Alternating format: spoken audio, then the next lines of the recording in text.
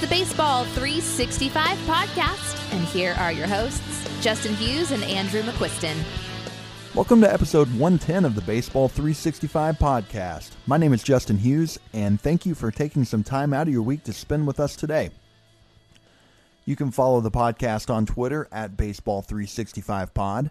You can follow myself at Justin Hughes 365, and you can also follow Andrew at AMCQ82. If you haven't done so yet, join our Facebook group, Baseball 365, where we have over 2,400 members talking about baseball every day. Spring training's going on. We got leagues coming together. All kinds of stuff is going on. Very active group. If baseball's your thing and you like talking about it all the time, there are a lot of other passionate people in that group to talk with at all times. And the best way you can support the show is to go to iTunes by taking a few moments to leave us a 5-star rating and writing a nice review for us. It's a good way to help us get our name out there, and we would be very appreciative. And as always, all of these plugs can be found in the show notes. On tonight's episode, Andrew's getting the day off. I don't want to push him too hard in the spring when we have a full 162-game season and hopefully October to prepare for. He's a grizzled veteran at this point and doesn't need the reps. And I'm bringing on 2 members of my Baseball 365 auction league that I run each year. And they're going to be discussing auction strategy in general, how this auction went for them, and players they seem to be higher or lower on than the field. We really haven't talked auction hardly at all in the 2 years of this episode, and I thought it'd be a good time to have a discussion. And neither guest is new to the podcast. Our first guest is Lucas Beery from the Lucas Podcast, who joined us late last season for a Dynasty mock draft episode. And then we got Chris Winder, who was just on shortly before Christmas each of the last 2 years, recapping the Roto Masters Draft and Hold League that he runs. What I really like about having these 2 guys on is they seem to have different strategies in this auction, which we will get to. But let's get the guys on. Lucas and Chris, both of you have been on the show and have listened to the show, so you know the drill. We always start off with an opening question. And my opening question for you guys, it's March. And with March, there's a few things I associate with this month each year. We got spring training for baseball, the NCAA basketball tournament, weather warming up, and Girl Scout cookies. Fellas, which Girl Scout cookie is your favorite? Chris, you go first. Oh, yeah. Thanks again for having me on, Justin. My favorite Girl Scout cookie is those Samoas. I think they're called different things in different parts of the country, but the coconut ones with the chocolate on top, those are my favorite. And if you follow Bat Flip Crazy, Toby over there, he loves s'mores, and he took 2 Samoas and stuffed a marshmallow and made that little s'more out of there. That guy's very creative with his s'more recipes. So follow Bat Flip Crazy for those s'mores and his insights. You know, it wasn't until a couple of years ago that I learned that different parts of the country, those were named differently. Because those are like caramel delights or whatever, and they're my favorite also. But somebody was telling me they love Samoas, and I was really confused for a little while because I've never heard the term Samoa. But I guess here in the middle of the country, they're caramel delights. Lucas, for starters, do you know them as caramel delights Samoas, or you don't have any idea what we're talking about? And then what's your favorite? Yeah, so even though I'm young enough, my friends actually still go door to door to sell these. No, I'm just kidding. I know them as I do know them as caramel delights. I noticed them more of the picture though, but I like the Thin Mints if they're frozen. Those are my favorite way of going about it. My wife would agree with you. She loves Thin Mints, and the best part about Thin Mints for her is she's guaranteed that I won't touch them. Because I don't like eating anything mint flavored that for pleasure. Like I'll brush my teeth, I'll have a mint with mint, but that's about it. And just about any other cookie, she eats at such a slow pace to where she'll eat about 2 or 3 cookies in a package and then complain to me 2 weeks later when she realizes that the package is gone. And she's like, I was going to eat one. I'm like, it's been 2 weeks. But as compared to with Thin Mints, she can leave that thing in there for 6 months and I won't touch it. So Thin Mints are her favorite. Do you like the Thin Mints, Chris? I'll pass on the Thin Mints. I'm kind of like with you. I don't want to eat toothpaste. 100%. But I think we're in the minority. I wonder what the biggest selling one is. I'll have to. I'm sure that research is out there. I need to find that out. Get on the Google machine. Yes, Yeah. get on your Google machine and see if you can find out. This year I did buy a couple. They were on the side of the road at this on my way home, and there were a couple people on the road wearing those T-Rex outfits, those gigantic ones that are really stinking funny. So I stopped and I grabbed a couple of them, and I got my daughter a box of these ones that didn't have much sugar, and I tried a couple new flavors that I'd never had. They had a lemonade flavored cookie, and being a lemonade lover, I thought, okay, I'm not sure about lemonade flavored dessert, but I'll give it a whirl. Wasn't bad. And I bought a s'mores cookie, which was also not bad. You ready for your top 5, Justin? Yes, let's hear them. Yeah. Number 1, Thin Mints. Okay. Not surprised. Number 2, Caramel Delights / Samoas. Yep, not surprised. Number 3, peanut butter patties, the tagalongs. Yeah, it's got peanut butter in the middle and the chocolate over the outside. Yep. Yeah. Do-si-do, or a peanut butter sandwich. Don't even know what that is. I think that's a newer one. I think it's like it describes it as crunchy oatmeal on the outside and creamy peanut butter on the inside. So it's their take on a peanut butter and jelly. Okay. And then the shortbread cookies, the old traditional one. Yep. Yeah. Yep. I think that's what I bought for my daughter, just these small little shortbread cookies. I noticed like you could eat 4 of those and it'd be 6 grams of sugar. I'm like, okay, that works. There you go. Because we have a 3-year-old, and you give her too much sugar, and yeah, it's anybody with small kids, and they understand. All right, so let's get into talking about the auction, and I thought I'd take a moment and explain how these slow auctions work. Some of you guys maybe have played in faster auctions, or maybe haven't ever played in an auction league. And hopefully by having this discussion in this episode, maybe it'll give you some incentive or desire to come try a league out, because I honestly believe there's nothing better than auction leagues.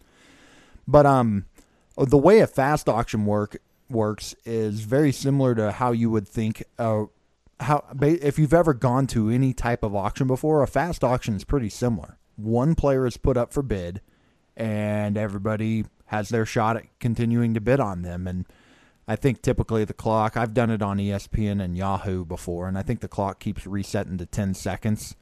It starts at like 30 seconds, and every time it gets within 10 seconds, every time the bid's topped, it goes back to 10 seconds, and you're just bidding, and really fast. You got to make your decisions on if you want to go that extra $1. But slow auctions are different. Like in our league, for example, there's 15 people in this league, and each player has 2 nominations out there at the same time, to where there's 30 players up for auction at the exact same time. And those players are put up there for, like in our league, 12 hours. And every time it gets under 9 hours, when a new top bid is placed, that clock resets back to 9 hours. So players don't typically go off and get drafted till 12 to 24 hours, just depending on how many times a bid is topped. So that's how a slow auction works. It's kind of crazy when you see the board and you see 30 names out there, and you kind of just have to pick and choose your battles on which ones you want to go after. All right, now let's get into this auction. And guys, there are a lot of people who don't play fantasy baseball that do not play in auction leagues. And Lucas, I'll start with you first. What is it about auction drafts that make it so much fun? Yeah, so with auction drafts, I completely agree with you. They are the best way to play fantasy baseball. There are so many different strategies you can implement where you'll see a lot of mid-range spenders, where if you want a bunch of 4th, 5th, 6th, 7th round picks just strewn across your roster with very few low caliber players that are $1 or $2 guys, you can just go all mid game. If you want to go ahead and like how Chris does, you can load up with multiple first round picks and press your luck trying to find goodness on the waiver wire to replenish those $1 guys. You can do that as well. And even on the pitching side, if you want to go that granular, you can load up 3 borderline SP1s, and go that way, or you can feel free to add on a DeGrom and a Cole where there's not a chance you would ever do that in a snake. So I like it because you can kind of also figure out, what are you good at? Are you good at finding relievers on the waiver wire that become closers? Well, then you don't have to spend as much in the auction.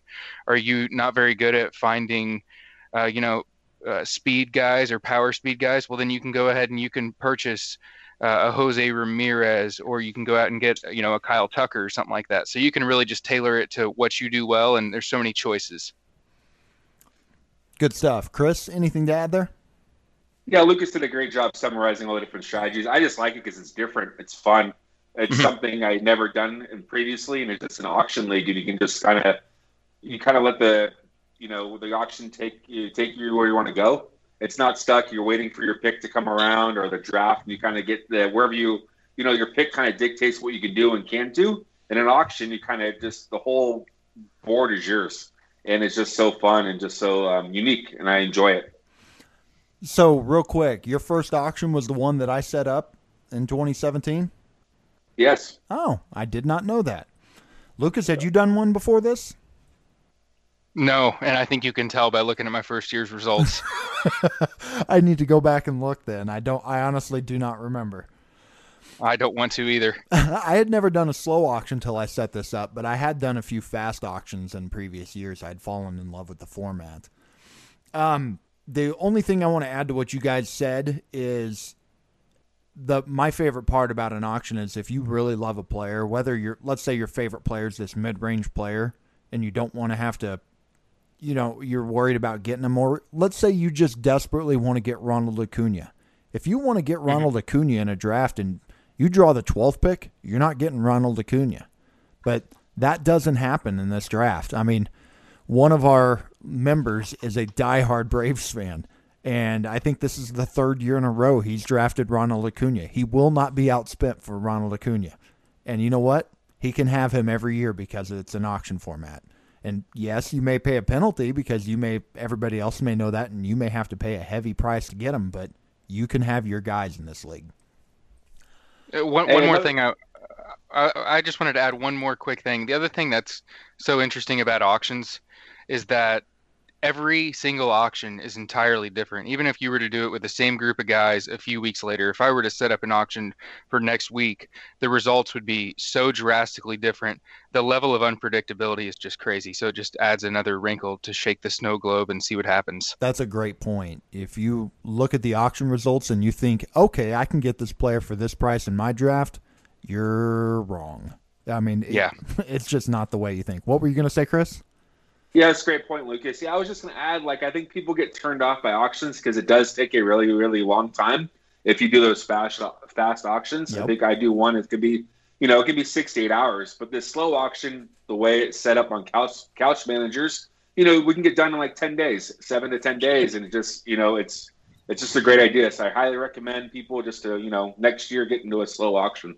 Yes, you can set them up on couchmanagers.com. For those of you, we haven't really brought up that site much on here. You can go do your draft over there.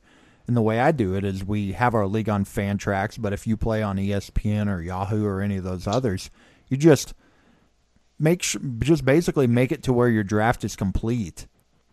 Just complete your draft on ESPN or Yahoo, and then just have everybody pick up their own players. And that saves the commissioner the hassle of having to add about, 15 times 23, about 400 players themselves.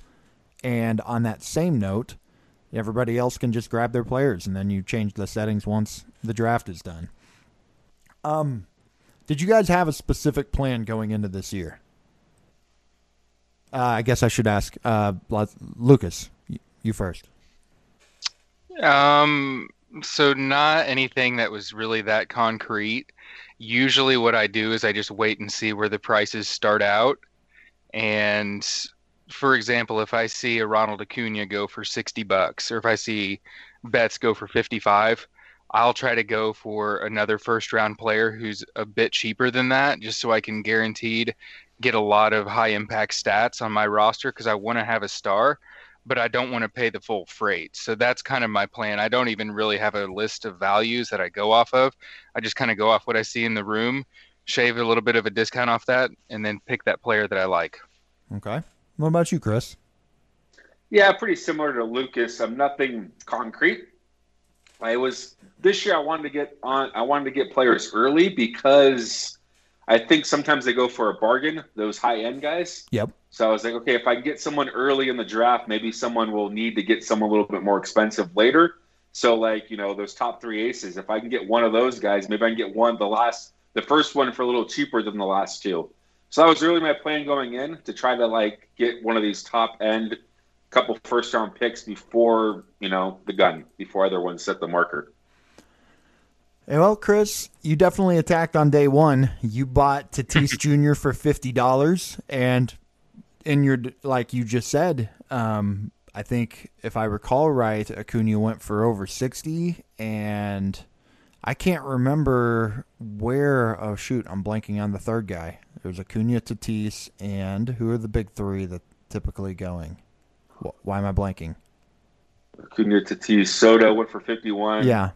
Okay. Betts went for 51. Okay. Yeah. So we're talking those. You got basically the guy who I think typically goes second or third, and you got him for a $10 discount from where Acuna went. Yeah, Acuna. See, we can't really compare Acuna to 60 because, like you mentioned earlier, Ben Thompson is that Braves fan, and that's actually honestly, we'll get to the question later about the best bargain for him. Ronald Acuna is probably the best bargain because he would have went to 70. Yes. So, do we push him enough to get, do we make it harder for him? So we kind of throw out Acuna. He doesn't really count in this draft. But I think Tatis at 50, it's fine. Betts is 51, Soto is 51. So I think I wanted to get someone early. I wanted the power speed option there. Trey Turner went for 47, so I spent an extra $3 on that, and I'm okay with that. It's fine. Yeah. I mean, Tatis and Cole, you could argue, and there are people that would believe that that's the top pitcher and hitter out there in the pool, and you got them both, and that's awesome. Lucas, meanwhile, you had a quiet day like myself on day one. Your only purchase was Jared Kelenic, which you bought for $13. But on day 2, you did become aggressive, spending 43 on Bieber and 36 on Bryce Harper, 28 on Kyle Tucker, the ones that I noticed. Can't remember. I'm not certain on the Kyle Tucker. I can't remember if that was day 1 or 2, but I guess you've already explained why you were quiet on day 1, but you did attack on day 2. What were your thoughts on those picks? So I was really debating on going with DeGrom or Cole because I usually go ahead and get one of the top, 5 pitchers in these auctions just to give me a great anchor. I was thinking about busting it up to try to go for 2 $20 pitchers initially, but I was worried because in redrafts, obviously you guys are seeing as Derek Van Riper put it, the yellow brick road where there's all the pitchers priced up in round 2 and even in early round 3 at times. Yep. So I was worried that a lot of the pitchers would go for in the mid to high 30s. So I'm thinking to myself, well, why don't I just go ahead and get one of the best pitchers here in Bieber for 43, and then I don't have to worry about it if the SP 5 through 12 are pretty overpriced. I'll just get one of the best in Bieber. So looking back, now that you saw where those second round pitchers went, which pretty much all of them were about $29 to $33, just going off of memory, they all seem to be in that range. Would you have done it again, or knowing the prices now, because they were, instead of mid-30s, it was more like 30 or low 30s? I'm happy with the way I did it, even though it could have worked out the other way. To me, just the certainty of having somebody locked in, because obviously you're not going to always find great values. Sometimes you just have to pay what it costs to get your stats. So as long as he has a great season, it won't really matter that much. Yep, I get it. You get one of those big aces, and there's a lot of reliability in them. Yeah. All right, let's talk about some specific players on your teams. We'll start with you, Chris. You took Arenado from the Cardinals for $25. He's no longer in Colorado, going to go to the Cardinals. What kind of player are you, and statistics are you expecting out of him now that he's no longer in Colorado?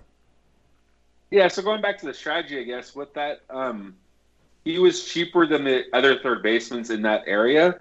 And I think going into the draft, I really wanted to fill a second base and a third baseman. I think that those positions aren't as deep. I think I changed my mind about third base a little bit deeper than I thought.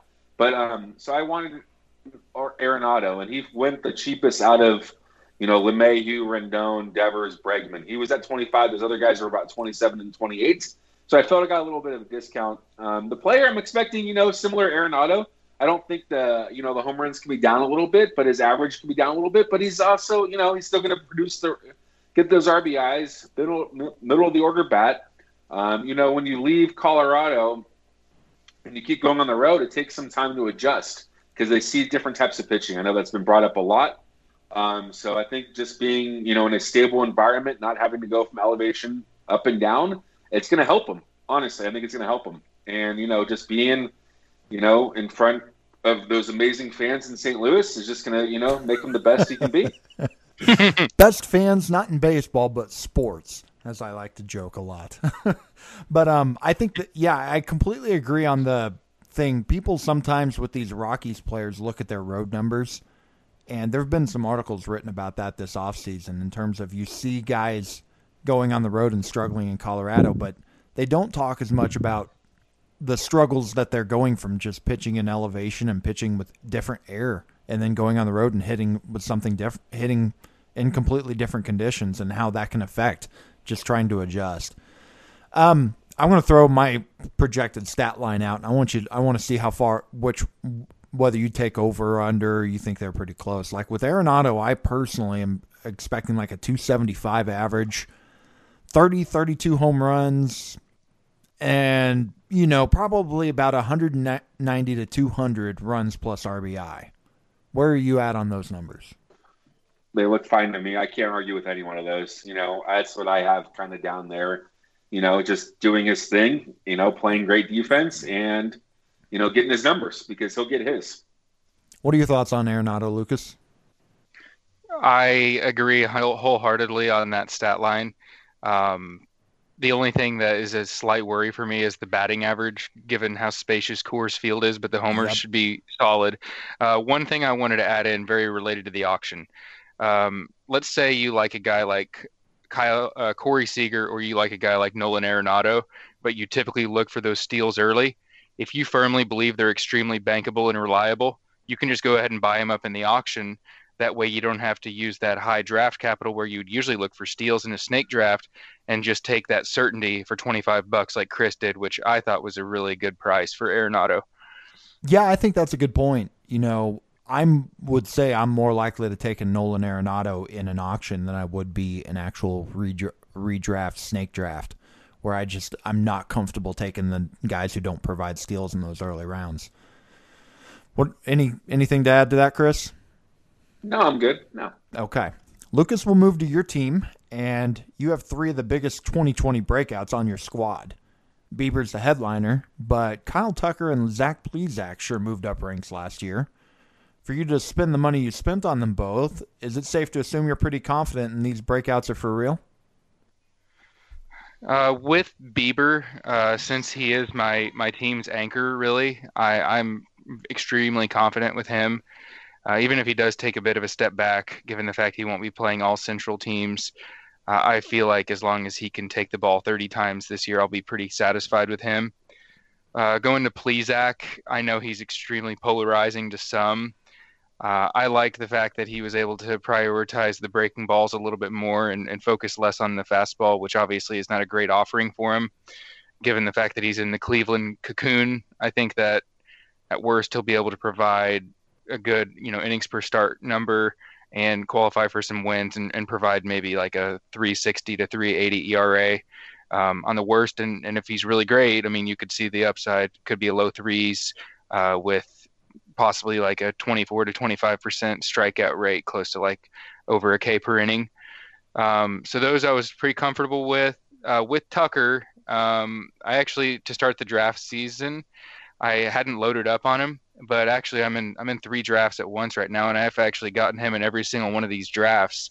Obviously, this is a guy that has extreme pedigree. He was supposed to be a stud, just was kind of blocked for whatever reason by Josh Reddick. So I think if he can play, his 150 games, I think he's got a lot of upside, but even a worst case scenario, if he can give me 20-20 and provide 80 runs and RBIs and a 250 plus batting average, I think I'll be able to survive with that. And he's got upside for a lot more, I think. Who knew that? I think I already made this joke on this podcast in the last month, but who knew that what Kyle Tucker needed to get get this chance was Dusty Baker to come manage the team, just like we all drew it up. Hey, Chris, do you have any thoughts on any of those three, positive or negative? Negative's more fun. Yeah, negative's more fun. Plesac's the guy I was avoiding at cost. There we go. That's what I wanted here. But Lucas did a good job. No, but he didn't. He didn't pay what he was going for. The pitchers around him were going for like 22, 23, and he got him for 19. So he saved a few dollars. He gets someone he likes, and he's taking advantage of it. I just don't. His ADP, I'm not buying it. His ADP is coming down a little bit, but Lucas makes good arguments. It's Cleveland. He doesn't throw the fastball. His worst pitch is the fastball, so don't throw it. And it's just an organization that does that. Other organizations don't, and you can kind of rely on that. I'm not paying at that cost. I'm a hitter. I agree. In the snake draft, round 4 is tough. Round 5 is borderline. I'm with you, Chris. I'll talk. But really didn't put much in the notes about my draft. I ended up going with two aces that are both national pitchers, the Scherzer and Strasburg, and I have regrets on him. I don't really regret Strasburg at 22 at all, but Scherzer, looking at the beginning of the draft, for starters, I wish I had spent a couple more bucks and gotten somebody who I felt a little more confident in, and like one of the aces that you landed, Chris. But I also thought to myself going in, I'm like, man, part of me kind of wants to take like three $20 pitchers and just spread that out a little bit, because one of the issues I've had in this league the last few years is I've always feel like I'm starving for pitching in this by the middle of the season. And part of it's been because my aces, I have not had them work out the last couple of years, but also I think I've had a couple dollar pitchers there at the end, and that's really come back and bit me. So I thought spreading it out sounds better. Unfortunately, I ended up getting Scherzer and Strasburg, so I didn't get to go that route. But anyways, what are you guys' thoughts on Max and or Strasburg then? Chris, start with you. Yeah, I own both of them in different leagues. I'm expecting Max to do his thing. Take the ball your fifth day and just throw and get as many innings as he can. Strasburg coming back from the carpal tunnel, so he pitched today. He looked pretty good. 4 strikeouts, an inning and 2/3. Good. I actually I hadn't heard about that yet. Yeah. Yes, I did. I was waiting to see the outcome of it. So yeah, he looked good, and I just, I trust. It's all about. I think a lot of people mention what you're getting per start. The value getting per innings. Dollar. I forget the actual saying it goes, but what is he getting per inning? And I think Strasburg is elite in that area. So I like both of those. Yeah. Price is something you're worried about. Max a little bit high, but Strasburg, I thought he has a discount because he's coming back from injury. I don't think you paid as much as, 29 you could have gone for. Yeah. If he was healthy and he didn't have the ankle thing and wasn't having a few issues the last few years, but that's been the thing. He has had some issues the last few years. And Lucas, if I recall, you're not a Max Scherzer fan right now. Is that correct? It's tough. I mean, he's a very difficult player to look at. I actually had Verlander in a few leagues last year, and it definitely gives me the same vibes where he's basically exactly 1 year younger, and the injuries just started to kind of come. Scherzer did get scratched from the World Series in 2019, and he had a couple of back issues and things. And if he's on the hill, he's going to be great. The fact that you backed him up with another ace is what you need to do with Scherzer. I have him in one league this year, and he's actually my SP2 behind Luis Castillo. So something like that where I'm really shooting for big profit, and I also have a little bit of insurance in front of him. I'm okay with him in that, but he does carry a bit more risk, in my opinion, than the other aces. I do have him in 2 leagues. I have this one and another draft and hold that I did a couple months back, and I ended up taking Garrett Cole and Scherzer as my 1-2 combo in that league, trying to go for that same mindset of shooting for the moon, basically, with those two. Okay, let's see here. Chris, when you go stars and scrubs like your plan went, how hard is it to show restraint in the middle parts of these auctions when nominations are out there on these middle range players that are going cheaper? I mean, you almost have to just ignore it for a bit, don't you? Yeah, it's frustrating. You have no money, so you really can't do anything. So, and I kind of got caught there for a little while. So I wanted the second baseman. Like I said, it's a position I kind of worry about. So I had Brandon Lowe for 15 and Kenta Maeda for 20. And I was like, oh, shoot. If I get both of them, I'm left with 13 $1 players. So out of 23 roster spots. Yeah, 23 roster spots. So I was like, uh-oh. So luckily, I guess someone outbid me, but in Kenta Maeda by $1. So I'm like, okay, I have a little bit money to play with. So yeah, just something, I did it. It goes back to what happened though with me, right? So going back to the auction, it's every auction is different, but like my strategy is, I'm gonna price enforce. If I see a bargain out there, I'm like, this is too cheap. So what happened to me was Yu Darvish and Luis Castillo were both kind of on the board around the same time. When Trevor Bauer went, Lucas Giolito went, Aaron Nola went for about 36. And those guys were sitting around $30, like 30. I'm like, that's too cheap. They should be going for at least 33. And both of them, because I have them kind of near, that back end between rounds 1 and round 2. So I got both of them, one at 33 and the other one at 31. So after it's kind of Garrett Cole at 44. After getting Garrett Cole at 44. So it kind of, it put me in a situation, but I think I made the most of it. And so that's kind of how it works out. Let's talk about price enforcing. I'll be honest. I've played in these leagues. I've played in auction leagues. This is the 5th year of this auction, and I've done some auctions before.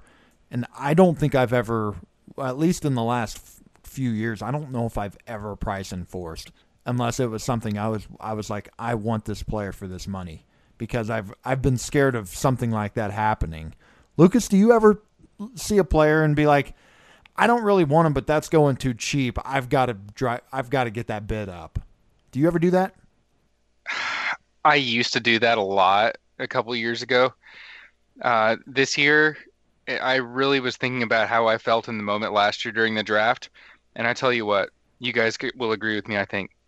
You are going to see a lot of values in these drafts. It's just the way it works. You're going to see guys that are like, oh my gosh, Corbin Burns went for $18. I would have totally done that. Yep. But you know what? There's nothing you can do to stop that. So I don't price enforce at all. I just kind of try to focus on my team and try to improve it because, like I said, these values are inevitable. Like you said, if I'm okay with the guy at the price, I'll put a bid in, but that's about it personally for me. And Chris, in your defense, I say I won't ever do it, but you're saying that you thought these guys were too good of a price, so you're thinking you're getting them at a pretty good price then, right?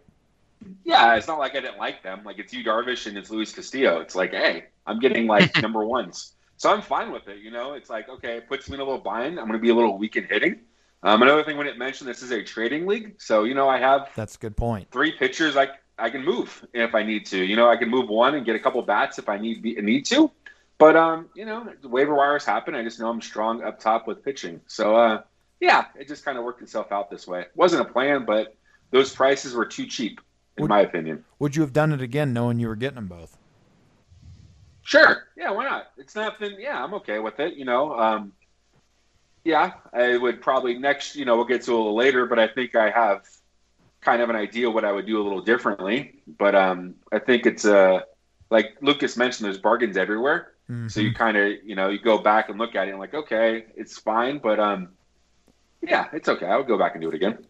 I've never done the Stars and Scrubs draft. I've never once done it in my 5 years of this auction, previous versions I've done. And I guess I should bring up something.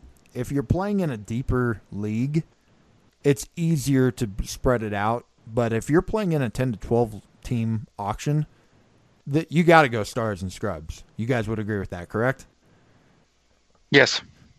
Yeah, you have a lot to play with, and you have to. To explain why, just in case any of you guys don't understand, the player pool is more shallow to where it's easier to find those values. I mean, you got more people to look at to get at these values as compared to a deeper league.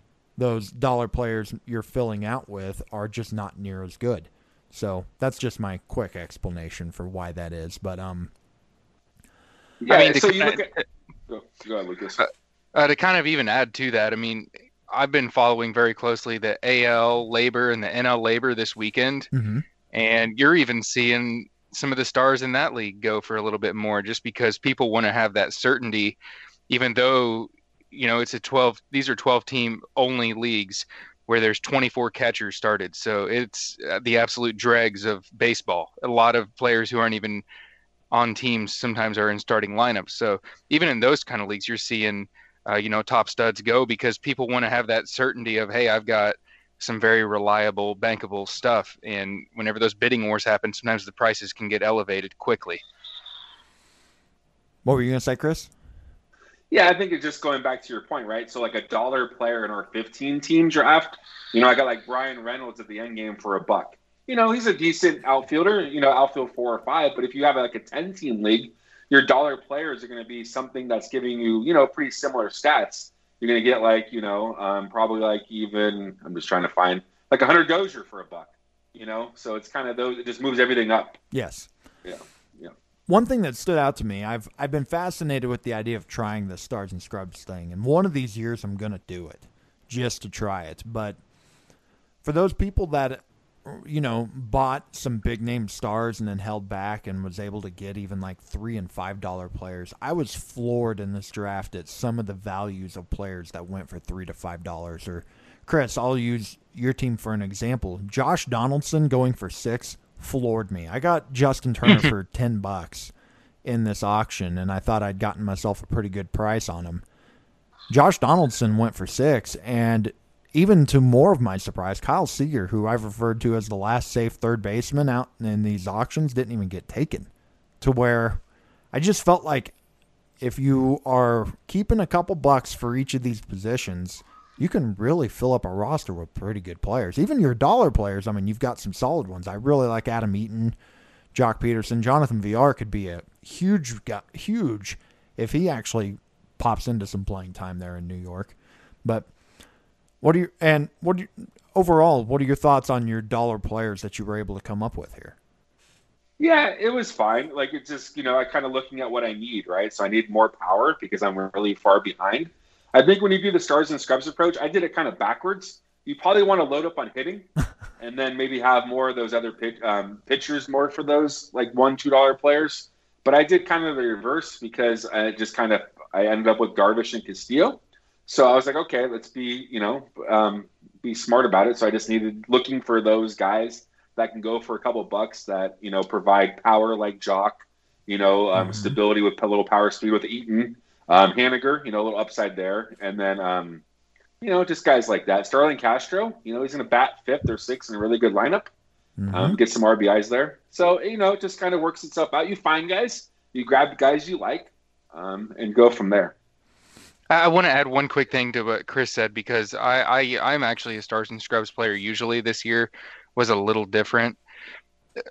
I love most of these dollar players he has. I mean, really the only one that I have a little bit of questions about with playing time is Tsutsugo, but it's not like you're going to have to start Yoshi Tsutsugo that much. If Chris goes out and he finds somebody solid in reserve round, boom, he can fill him in.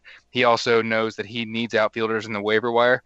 And I guarantee you he's going to be hitting it hard every single week looking for talent. Yep. So he'll be able to churn and burn.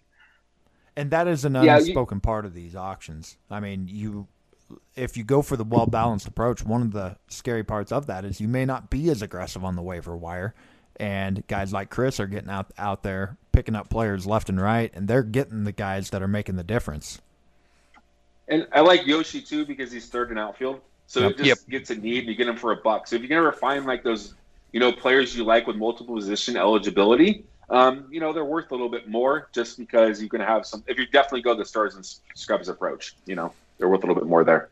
Last thing I wanted to ask you about your team before I move over to Lucas's cheaper players that I really like that you did, and I've done this before in auctions myself, especially when you're looking for cheap closers. You got to look for situations that aren't as sure of a thing. But a good way to cover that is like what you did with the Braves situation. You went with a $9 Will Smith and a $2 Chris Martin, and you're looking pretty likely to have yourself a closer there between the two. Yeah, that's my favorite part of my draft. When I look back, my favorite part of the draft is doing that thing. I spent a lot of money early, so I got Will Smith for 9. I'm like, okay, I have to throw a player out. Something we didn't talk about, the slow draft. As soon as it's your turn to throw a nomination, you should throw out a nomination, right? Being respectful for the room. Mm-hmm. So I was like, okay, who can I throw out that I kind of want, but I can maybe get away for cheap right now? So I threw out Chris Martin. Another strategy in slow auction, you throw out the bid, it's automatically $1.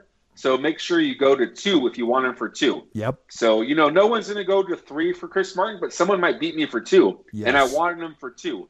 So I made sure as soon as I threw him out there, I changed it to $2 right away to make sure I got Martin for 2.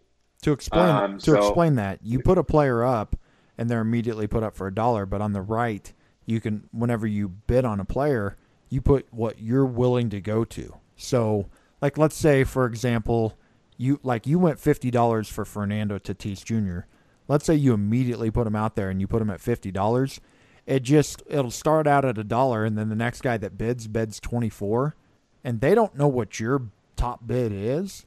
All they know is you've got him right then for $24 because you were the first person to have him on there for 24, and so on. So it basically, until your bid's topped, what you're getting him for is what the second highest bid went for. So that just kind of explains why you put him out there for $2. That way someone has to go to $3 before they actually take him off of you. Yeah, definitely. So I like doing that, especially with, like you mentioned, with closers. We probably think Will Smith has a job. They brought in a couple lefties in that bullpen. But, it's just getting those 2 guys and getting them for cheap. That was my main goal with those guys. And the other closer I got was Trevor Rosenthal, so my other favorite part of the draft. And that was, I think people, sometimes people get stuck in ADP, and he's still way down there. Yeah. So I got him for really cheap compared to other closers, and you can start seeing him going up and up on draft boards. But he's going to be moving up there. So get him now if you're going to draft before his price.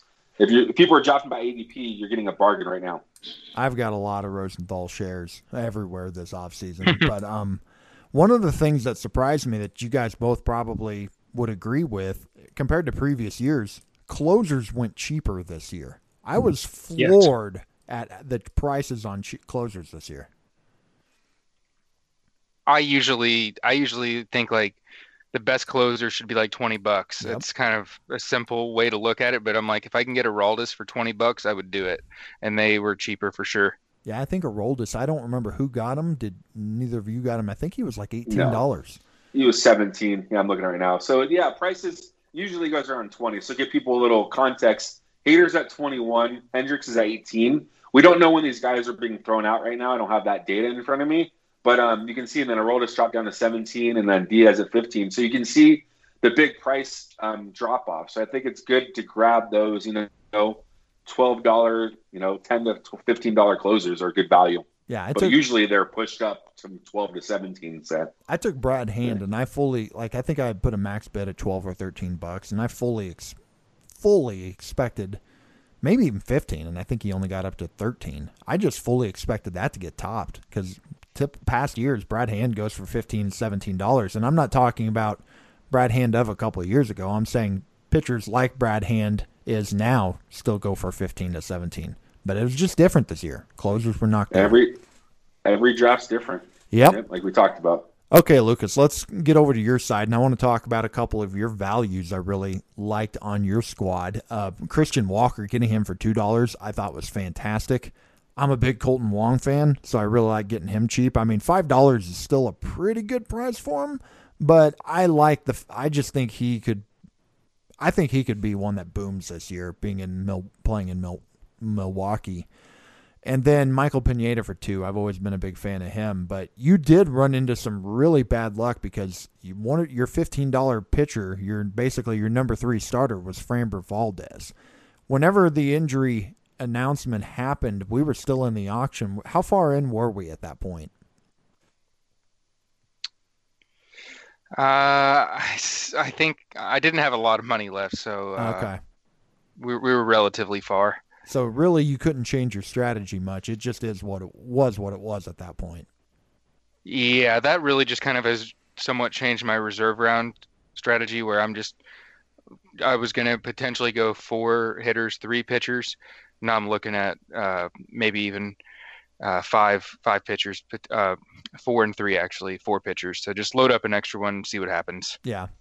That's just bad luck. That is one of those things that sucks about spring drafts, and whenever you take a guy and then they get hurt.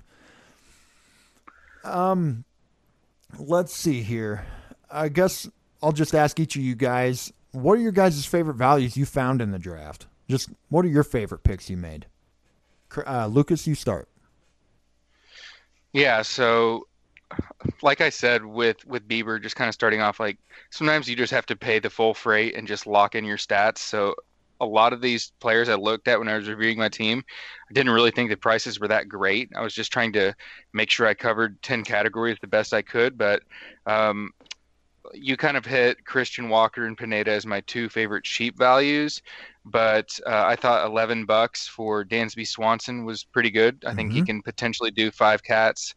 And like Chris mentioned earlier, if a guy does have multiple positions, I add at least $1, maybe even $2 for that. And Max Muncy, I got at 13. Yeah, I was very happy with that one, just to be able to have more choices as the auction went around, being able to slide him in different positions. that's so wonderful to be able to have a guy like that, because you basically can throw them in 6 different position spots. You can throw them at first, third, second, middle infield, corner infield, and utility. And when injuries happen during the season, those guys are incredibly handy. What about you, Chris? What were your favorite picks? Yeah, we touched upon earlier, just those closers. I think the Will Smith and Chris Martin picks were just because where I was at with money. I think I just getting Will Smith and then throwing Martin right after that just to make sure I save some money and get that closer situation done. So those are my favorite picks, my favorite money values. Guess I should load up my team and try to look and see what mine were. Looking back, actually, my favorite ones were my 4th and 5th outfielders. I didn't go much into my strategy, but I spread my money out. And I've done that every year. I think the most I've ever spent in 5 years of this auction is $32 on one player. It's something like that. It's hard for me to wrap my head around going into the 40s. I like having spread out rosters. And I've never won the league, so maybe I need to give it and try something different. But I really liked getting Senzel and Hicks for combined $12. I think both of those guys have big upside this year. And to get those guys, they were 2 of my favorites. And then at the very end, that frustrated me. I was furiously going up on you on Hicks, and I tell you what, I was like, $7-8. I was like, probably shouldn't do it, but I was tempted. Yeah, Aaron Hicks. That guy's right now. It sounds like he's going to hit 3rd in that Yankees lineup. That's what Girardi's saying. That's what they're doing here in spring training. And Justin, I got 5 drafts left. Let's shh. Yeah.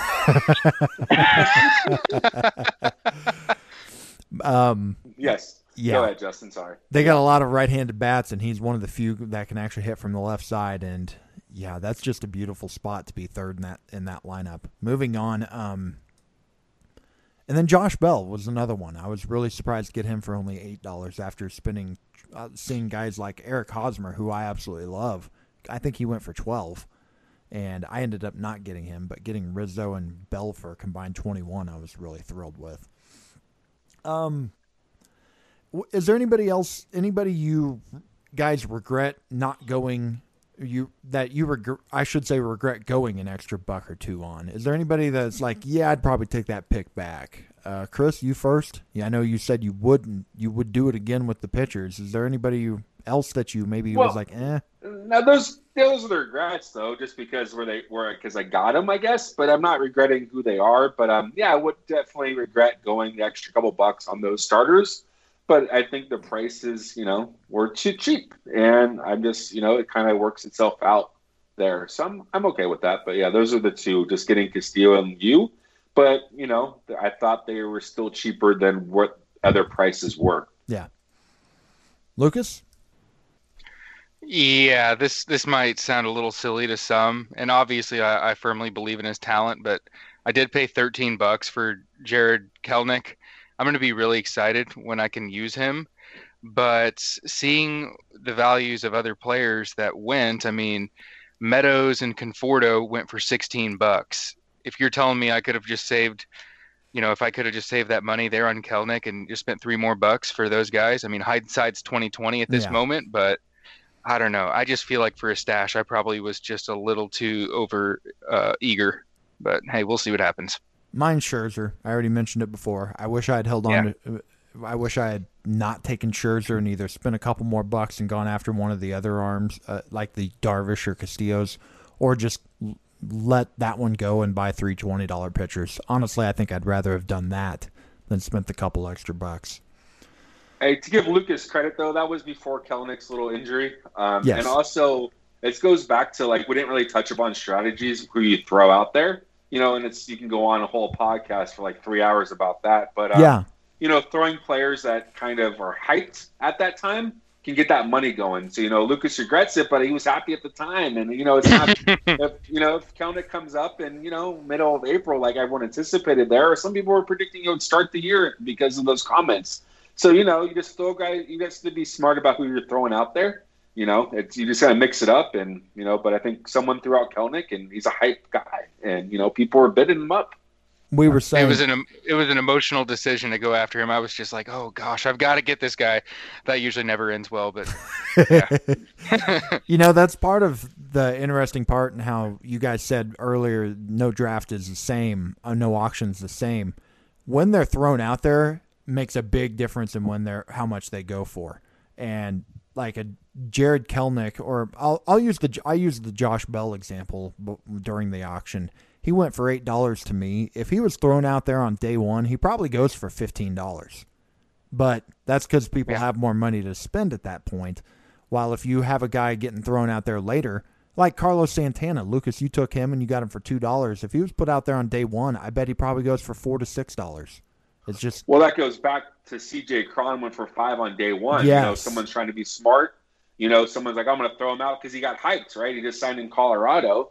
But looking back, that price was, it wasn't that, in the beginning, I was like, $5. I'm like, that's okay. But when you're getting Carlos Santana for $2, you're getting a Miguel Sano for $2, you're getting a Walker for $2, that person spent the extra $3 to get CJ Cron because they got thrown out so early. Bingo. Yeah. Is there anybody you wish you had won an extra buck or two on but didn't? The one guy in the moment that I should have gone for, because I did see a report from Craig Mish that Anthony Bass is going to start out as the closer. He only went for $2. Wow. I seriously should have done 3 on that. And I've got a few more. Eloy at 23.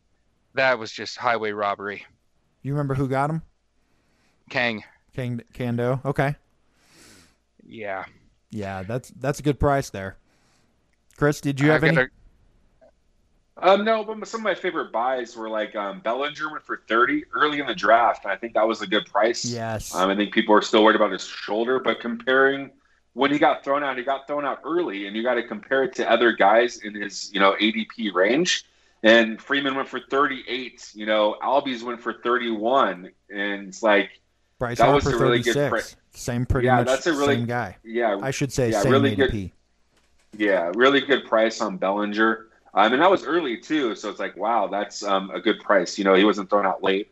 Another one I liked is Alex Kirilloff at 5. Yeah. I think it wasn't that late in the draft. It was kind of in the mid, and I think that's the guy. Extra buck on him, but a good price. So, sorry, Lucas. Kirilloff or Kelnick. I'd rather go Kirilloff for 5. I would too. It was just too much excitement to start the draft, but hey, it is what it is. Okay, just closing here. What anybody else on your teams that we have not talked about that you'd like to discuss? Not my team per se, but I do want to touch upon, I think, a strategy that I'm just seeing and things I'm kind of regretting and going back in there. I think there's really good pitching value, and I think that's $8 to $10 pitchers is where you kind of want to focus on, and those are the pitchers that are going in the 8th through the 11th round. But I think those are the guys that, looking back, I wish I, didn't get a Castillo and got 3 of those guys. For example, they're like Sixto, Corbin, Gausman, Pablo Lopez, Bundy, Urias, Alcantara, Soroka. So those are really good names. And if you can scoop up 3 of those, that's a really good, 2, 3, 4, 5. I did do that with my back 3 because, again, I have been short pitching the last few years, and I spent five on Maile, 4 on Heaney, and 8 on Stroman because I really wanted to just back out my rotation, be able to fill it out with arms, especially because Scherzer and Strasburg were my top 2, and they're no sure things for health. Not that any pitcher is, but what was annoying for me personally, there were a couple guys that had a lot of money left, and I kept trying to get I remember Charlie Morton and Frankie Montas were 2. Montas, I think I was within 20 minutes of getting. And then Walter popped in and outbid me, and we fought over him for another probably 24 hours. I just kept topping the bid. And he wasn't going to be outbid because he had so much money left. And that's the dangerous part is you can fall in love with guys, and all of a sudden, next thing you know, you're overspending if you leave too much money out there, if you have too much money left. So it's kind of a balance you got to have with that. But, yeah, there are some real good values to be had. Pitching was still at least getting knocked up a few more bucks than the hitters were. I think the hitters are where the serious discounts were late. Yeah. What about you, Lucas? Anything else to add? One more thing I wanted to add.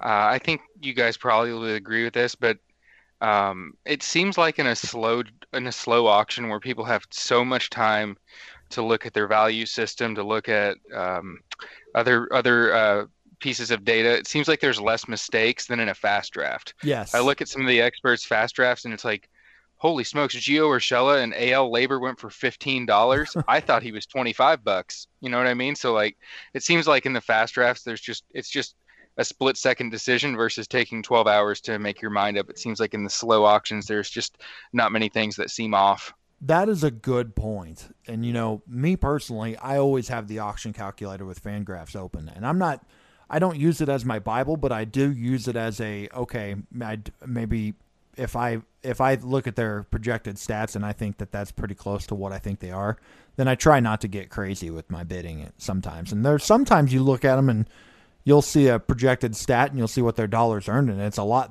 less than you would think you'd be willing to go. Do you get, so you guys both have something up like that, either Fangraphs or something else when you do these, or do you kind of just go off of your own feel? I use the auction calculator for a cliff. Like if I'm like, I have a no second baseman and there's 3 teams that need a second baseman, but there's only 2 good ones left. I kind of use the position chart to see how many people need guys. That's and good. Then I'll be like, there's only a couple of $5-6 a second baseman. I don't want to go with the $0 projected guys. I kind of just use it as like a cliff thing. What about you, Chris? Yeah, I don't. I just have the ADP kind of up where guys are kind of going for NFBC. Yeah. Because this is a standard league, and then I kind of look at prices that were in the draft in the beginning. That's why I kind of go on that stars and scrubs approach, just because I'm spending all my money early because I'm just thinking that this guy is too good of a cost. You're getting the stats. You're getting the guys and just like, I want to get these big category studs, and I'll fill it all out. All right, fill in the blank. Chris, I'll have you go first. I can win this league if blank. I trade you or Castillo or Cole for a bat, I guess. I get those stats early in April, May from those 3, and I probably, trade for what I need. If I need a little more speed, I trade for some speed. But I think I can be competitive with my team, how it's made up right now, but I probably won't be able to win it without making a trade or getting lucky, I should say. So I'm at the mix and deals. I'm probably going to be, around May, seeing what categories I really need help in and starting to look for a team that needs starting pitching. And that's the beauty. There's always teams looking for starting pitching, so that's an easy thing to trade. Lucas? I need to find some breakouts on the pitching side. I've got a couple of anchors with Bieber and Plesac, and then I took a lot of kind of dart tosses on other guys, and I need to find some difference makers to help out the Valdez injury and also just give me some upside since I'm pretty top heavy on my pitching. Mine would be Scherzer and Strasburg. I need to get 300 to 400. I need to get 300 to 350 innings out of them minimum. I got to get that, or I could be in trouble. Which I think that basically goes to any team. If you lose your aces, you're probably in big trouble. opposite question here, Chris. I will finish near the bottom of the standings if blank. Well, I lose an arm, or just, I think as my team is right here, I can definitely finish in the bottom. Probably not because my pitching's so valuable. My pitching's so good, but if I lose somebody, I can finish in the bottom.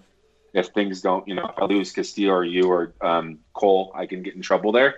But right now, I won't finish in the bottom. There's no way. My pitching's too damn good. There you go. There's confidence. Yeah. Lucas? If I lose Bieber as obviously my anchor, I'm going to be in some serious trouble. Also, I went kind of with the four-headed thing of Devers, Tucker, and Harper, as well as Bieber. So if I lose like 2 or 3 of those guys, I mean, no matter how many little breakouts I find, you can't replace those anchors. You just can't. True. Mine, I got a couple. Strasburg and Scherzer don't rebound. My second one would be I bought Altuve and JD Martinez for $34 between the two of them. I think I was really happy with, especially the Martinez price. Altuve, I may have gone an extra buck or two more than I should have. But if they don't rebound, if their downfall last year continues and Justin Turner maybe gets old too, and all of a sudden my old players are not rebounding. And then Andres Jimenez, I spent 10 on him. That's probably a pick I regret looking back. I didn't realize until talking with Chris over the weekend that he's more playing with the B squad with the Indians right now. And if he doesn't get up soon and producing, and I took Elvis Andrus in the reserve rounds trying to get somebody like a comparable player to at least fill some stats for a month or two, just in case if that's true. I need him to get up or Elvis Andrus to rebound, or I could be in big trouble on the speed end. Well, the good thing about Jimenez is that you will know when to use him if he starts out in the minors and then gets called up. That's kind of like your Kelenic. Yep, that's a good point. Okay, well, I think that's where we'll finish this up on the auction part. I hope again that all of you guys enjoyed listening to this. This is a little different than what I got my favorite team, Justin. I can't leave that out, right? Oh, last okay. Last time I was on, all 3 of us picked Lucas's team. So I was like, there's no way Lucas has the best team. No. So I didn't even look at his team. I'm like, I'm not picking Lucas. It doesn't matter. But I'm going to throw out one of the admins in our group, Cando. He had a great team. Just looking at it, I think it's getting that top-heavy bats that I really liked. He has Yelich, Eloy, spending up on that, and then he got Conforto as well. So getting those top-heavy bats, I think in the beginning, but not overpaying for them. Eloy is a great value. We mentioned Conforto, and then he has some upside with Andrew Vaughn. But his pitching, he didn't overdo it. He got Buehler and Glass now, but he didn't extend himself, and he has some really cheap arms that I like as well. So that's my favorite team. He's going to have to hit on some of those. He needs Sims to get that closer's gig. He needs Puck to be healthy.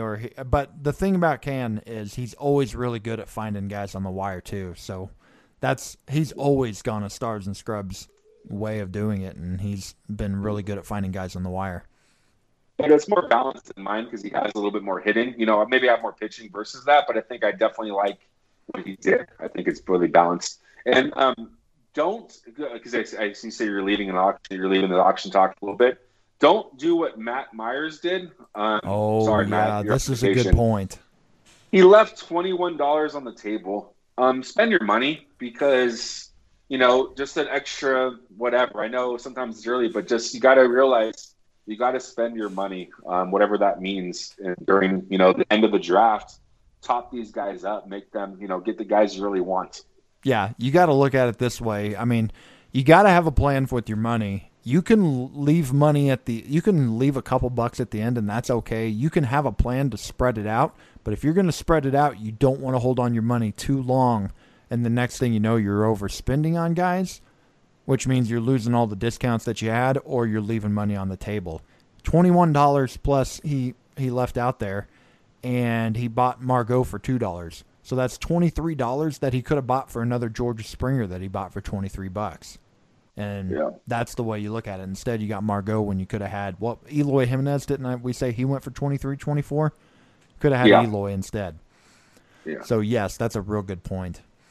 And some people like to track, auctions and what other people are doing. I think it's a great strategy. So I've done it in the past a little bit, but just keep an eye on the money.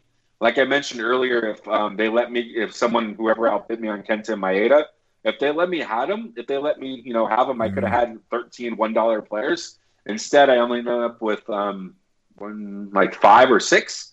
That makes a big difference. You're competing against 14 other people. Make it hurt for someone else if they're being crazy. Pay attention to what especially late in the draft, but really at any point, pay attention to what the other guy you're competing with and bids where they're at with money.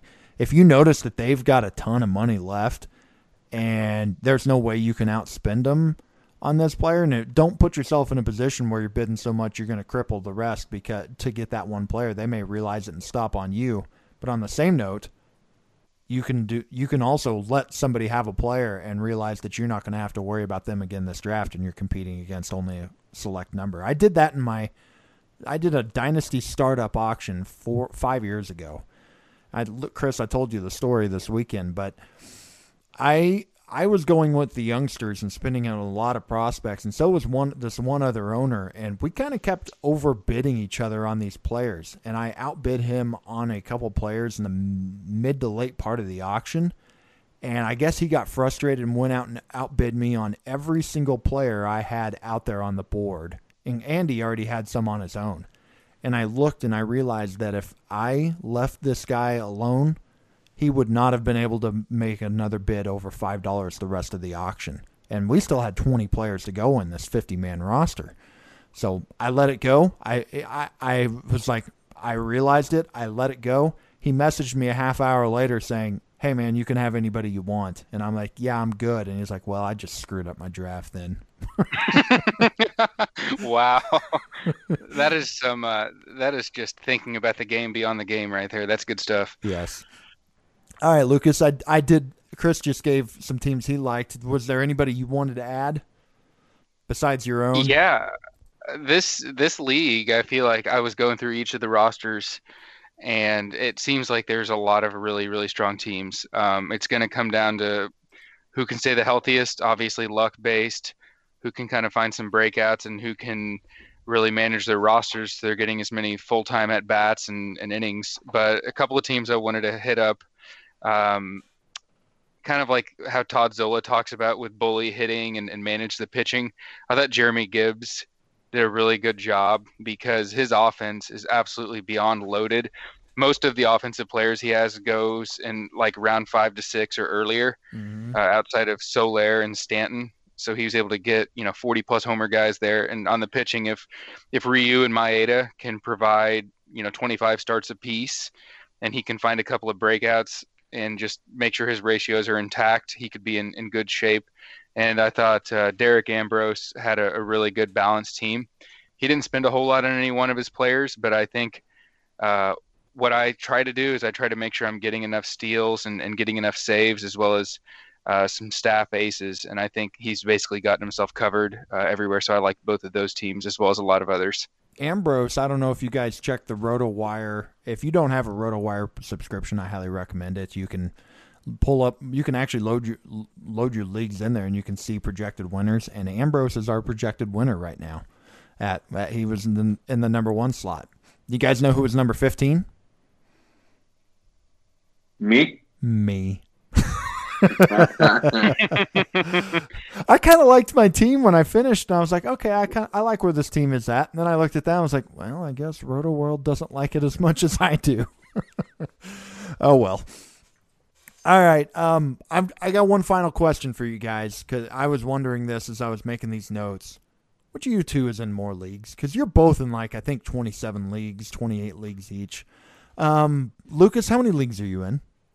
Well, let's guess, Justin. Who do you think's in more leagues, Lucas or I? Lucas is an expert, though. He's like Mr. TGFBI. He's got his own podcast. He's in Glarf. He's pretty famous, man. I feel, yeah. I think it's close. I'm going to say Lucas, but I'm going to say it's within 1 or 2. Lucas, right. How many got, Lucas? So if we're going to include draft and hold as a full league, not a half league Nope. like some of us may do to our wives to keep it tamped down, or at least the Yes. perception.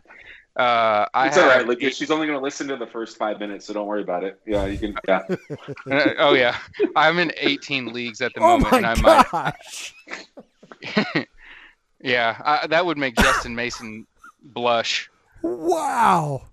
Now I've got to go find our buddy Cando, who I always make fun of for being in too many leagues, because you might have him beat. He's the new Can. Yeah, Chris, I'm gonna say that it's not as close as I was originally thinking. You're not in 18 leagues, right? No. I'm over 10 though, but I'm in 12. 12. But four of them are draft and holds, and then one I did include the home run derby league, That which counts. another that's a great format. Your co-host Andrew puts that together for us. That's fun, man. So just be creative. If you want to go like most strikeout league, or we do a home run derby league. So whoever has the most home runs, you just draft 15 rounds. And, we have 10 starters, and every week we set our lineup. And, whoever has the most home runs wins the league. There you go. Yep, there's a bunch of different formats, and hopefully some of you guys listening give an auction a try this next year. I know after ours finished, our buddy Josh Coleman ended up setting up another one that was pretty similar to our league. Are either of you in that? I'm not. No, Okay. No, I'm not either. I got one auction league starts next week. Slow auction just because of this COVID thing, and it's the Homekeeper League with Ken. Ken and I don't live too far away, so he set up. It's probably my favorite format because it's a keeper auction league. So he sets it up wonderfully, and so I'm looking forward to that. Awesome. I will add one more comment, giving him another shout out. Jeremy Gibbs. He actually has a total of 35 leagues, 12 on Fantrax, 6 on NFBC, 3 on ESPN, 4 on Yahoo, and 10 best balls. Well, 10 best balls, so you're thinking 25 leagues, which is still true. It's up true. There. Yeah, but yeah. I'm gonna have to reach out to him and have an intervention. That you should call him out, have him on the podcast on Sunday. He can talk about his FAB strategy. Oh my word, that's insane. Wow, my mind is blown. I just don't know how. I don't know how, but you know what? Justin, you're in the most leagues you're in this year. How many you got? I'm in 8, and this is by far the most. 4 of them are draft and holds, and only 2 of them are weekly FAB leagues. And that's how I keep my sanity. Especially with a 3-year-old right now, I lose my mind if I have a lot of FAB to worry about on Sunday nights. It stresses me out. So I'm actually in fewer FAB leagues than I was at this time last year. But I'm in 2 daily FAB leagues, but those, for whatever reason, don't stress me out as much. And because I can pick up guys whenever, as compared to having to make sure I get my bids in on Sunday night. Because if I don't, then I'm out on players that could for an entire week. That's interesting. So you find those daily transaction leagues less work than those Sunday FAB days. I never thought about that. I know that's backwards from the way people think, but yes, I've fallen in love with the daily format. I don't think I'd want all my leagues to be daily, but I do love daily format leagues, especially with daily FAB. I don't want to ever play in a league with first come, first serve type things for pickups, but I do like the daily FAB thing. All right, we got to get out of here. I think we're up a little, almost we're approaching an hour and a half here. But guys, I really appreciate you both getting on. Lucas, you've got a podcast. I want to give you at least a quick moment to plug your podcast here. Yeah, feel free to check out over at Sports Crew Radio, Lucas Baseball. My partner Lou Landers and I, during the season we record a little bit more. In the off season, we've done like 8 or 9 podcasts, so maybe close to every 2 weeks. But we actually have a lot of shows that you can kind of go back to and listen to, from NFBC strategy as far as KDS to different kind of targets and busts. So yeah, feel free to check out some of those shows. A lot of them are still evergreen. There you go. Chris, do you have anything you want to plug? Just Baseball 365 Facebook page. That's pretty much it. You can find me over there too. And told you Lucas is famous. He's a famous guy. So yeah. Yeah, but thanks again for having me on. This is my mom's favorite podcast, so I appreciate it because and you get me. I told you guys jokingly I have to get a microphone now because I'm on twice a year. It's making my day. Yes. Thank you, Justin. We'll try to do this. At least have an auction episode each year and then give Andrew a break. And Andrew and I should be back in the next few days. Hopefully we're going to be talking about, we got relievers, catchers. We got a few more position rankings to get through before we get into the season. So we'll be back in a few days. Until then, take care, everybody. Thanks again for listening to the Baseball 365 podcast with Justin Hughes and Andrew McQuiston. Be sure to check the show notes for all the details on today's episode, along with quick links to Facebook and Twitter. If you have a question, a comment, or a suggestion, we would love to hear from you. You can find us at the Baseball 365 Facebook group or send an email to us, baseball365pod@gmail.com. And if you like the show, take a moment, rate us on iTunes. And once again, please join the Baseball 365 community on Facebook. That's where baseball lives 365 days a year.